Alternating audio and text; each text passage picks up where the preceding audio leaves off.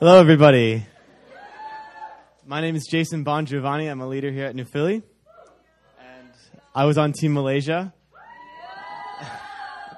And, man, that was an incredible time. And I'm really glad I get to share with you my testimony. All right, 1 John 1, 3-4 says, "That which we have seen and heard we proclaim also to you, so that you too may have fellowship with us. And indeed our fellowship is with the Father and with his Son, Jesus Christ. And we are writing these things so that our joy may be complete." This was my first missions trip.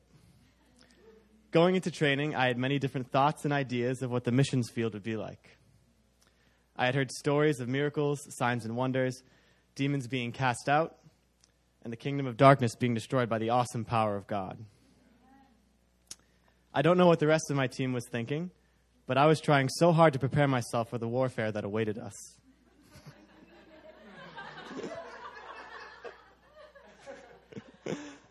I wanted to see God's glory fall in powerful ways, and I was not disappointed. It just didn't happen the way I thought it would. And the weapon that we found waiting for us was definitely not what I expected. When we think of a battlefield, the last thing we expect to find is joy. But that is what our team found, and through fellowship, we learned to wield this mighty weapon to destroy the works of the enemy. I first noticed this joy during our team fellowship times, but I didn't fully comprehend its power or necessity. Upon arriving at our first church and meeting Pastor John Mutang, our NPWM contact, we quickly saw that he was a man filled with joy. He quickly caught on to and participated in any jokes that were running through our team, such as telling us the river consisted of tea and milk, and letting Judy Kim, our team videographer, crack a hard-boiled egg against his head at breakfast. But it was not only Pastor John. Everyone we met seemed to be filled with this joy. And we all accessed this joy through fellowship. Whenever we went into a house, there was always a time of fellowship. Being relational with the families was all it took to access this joy. In tribal Malaysian culture, whenever there is a visitor in a household, it is customary to break out the instruments and to dance, as you saw. It is a beautiful dance native to the Borneo region with very slow and deliberate movements and fancy footwork. Whenever our team went, the people quickly encouraged us all to participate. When I signed up for missions, I had no idea I would be doing so much dancing.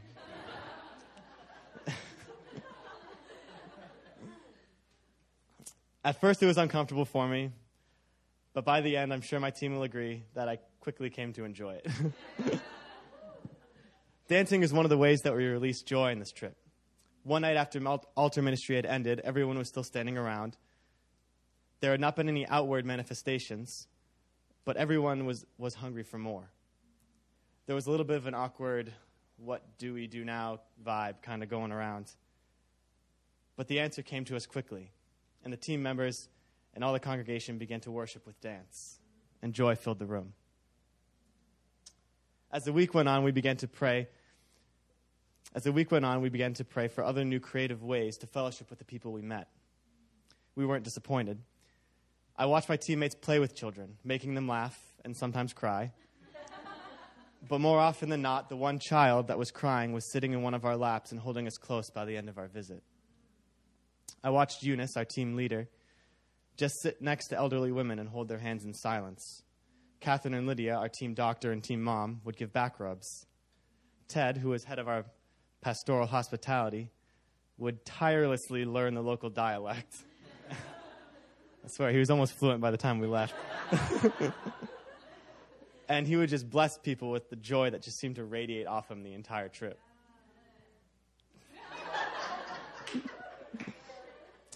In one tribal longhouse, all the brothers and one sister got to do some bench presses with a group of guys. I like that part. And needless to say, God inspired us to be very creative with how we related to everyone and was able to work through us to release joy despite the language barrier. The joy was thick, and when it came time to pray, we did it with joy. We came to pray a lot for physical healing. The main cash crop on Borneo is palm oil. The oil is obtained from big palm fruits that weigh a couple of kilos. One is not very heavy, but when many are gathered in one huge basket, you suddenly have a 100-pound load on your back. Many of the people we prayed for had back and knee pain from carrying these massive loads day in and day out. It was clear that the people we met seemed weathered down and worn, but they had joy, and God is good. His love manifested through many physical healings. By the end of the trip, it was no surprise to me when God healed someone of knee and back pain, but it was just as glorious as the first time I saw it. And it multiplied the joy all around us. But joy doesn't mean that there aren't any hardships. And what James said in his letter was very prevalent to us. Count it all joy, my brothers, when you meet trials of various kinds, for you know that testing of your faith produces steadfastness. Personally, the trials I experienced were from fear.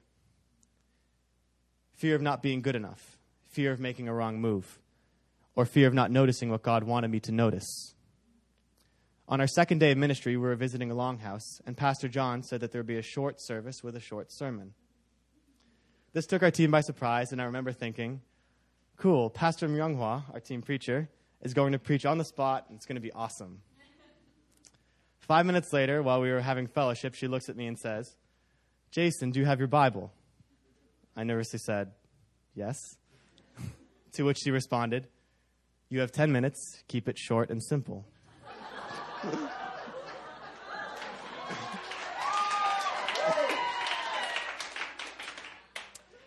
I didn't say anything.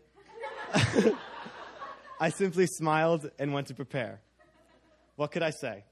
My superior just gave me an order. Hebrews 13:17 tells us to obey our leaders and to do it with joy, without groaning. So that's what I did. But there was one problem. I was scared out of my mind, and I had no idea what to preach on. I sat, and I prayed a lot, and then it hit me. I'll preach on fear. And I'll do it boldly and joyfully. I was still scared, but I took joy with me in my obedience, and it gave me strength. Joy and obedience must go hand in hand.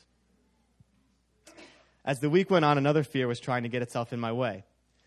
You see, before we even set foot in Malaysia, in our first team meeting, Pastor Emily, our team leader's assistant, and Pastor Myunghwa both prophesied that there was a specific young man that I was going to minister to on this trip. Naturally, when I heard that, I was worried that I would miss this person.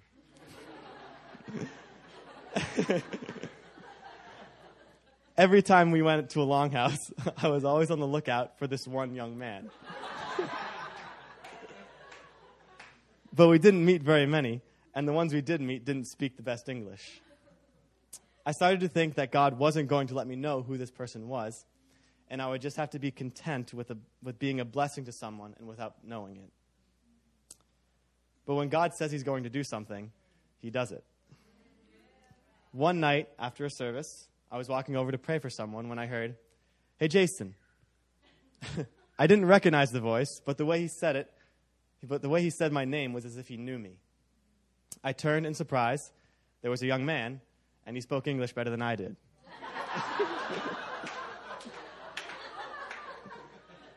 He began talking to me about the introduction I gave that night, which was the only time he really got to see or hear me.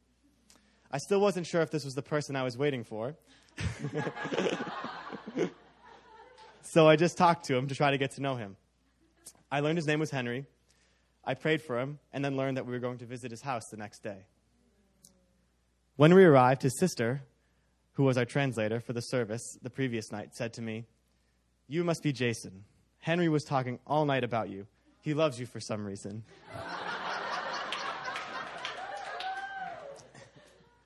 Right then, I had to believe that this was the young man that was prophesied about. At that point, I thought I would begin to worry about every single word I spoke to him. But then God spoke to me. He said, "Jason, I highlighted you for him. You simply obeyed me to come to this nation, and I did the work." That day and the next day when I met with Henry, there was no fear of failure because God was the one moving. I was simply obeying. And because there was no fear, there was true fellowship. And from that fellowship came joy. Before this trip, Pastor Emily also prophesied that God was going to blow my mind. And that prophecy definitely came to pass. God's thoughts are not our thoughts. And where we see a simple emotion, God sees a mighty weapon of war. The enemy comes to steal, kill, and destroy, not just in a physical sense, but in an emotional and spiritual one as well. Christ came so that we may have life, that we may have an abundant life, a life with the fullness of joy in all that we do. When you pray for Pastor John and the churches in Borneo, in the Borneo region, pray that the fullness of joy will be ever present with them. Joy is contagious and it beats back the works of the enemy. Pray that the families of the Longhouses will remember all the healing that God brought to them, both inside and out. And pray that God will continue to empower Pastor John and Pastor Peter, the National Director of MPWM Malaysia, that they would be taken to new heights with God and be able to spread his joy throughout the nation. John 17:13 declares that if we are in Christ, we are filled with joy. Joy is something we must believe that we have. It is something we must take with us into battle. Joy is our strength. You might ask, how can I feel this joy? The answer is simple: fellowship. Fellowship with God and fellowship with other believers. Isolation on the battlefield leads to a very quick death, but fellowship with God and his sons leads to an abundant life and joy complete. Thank you.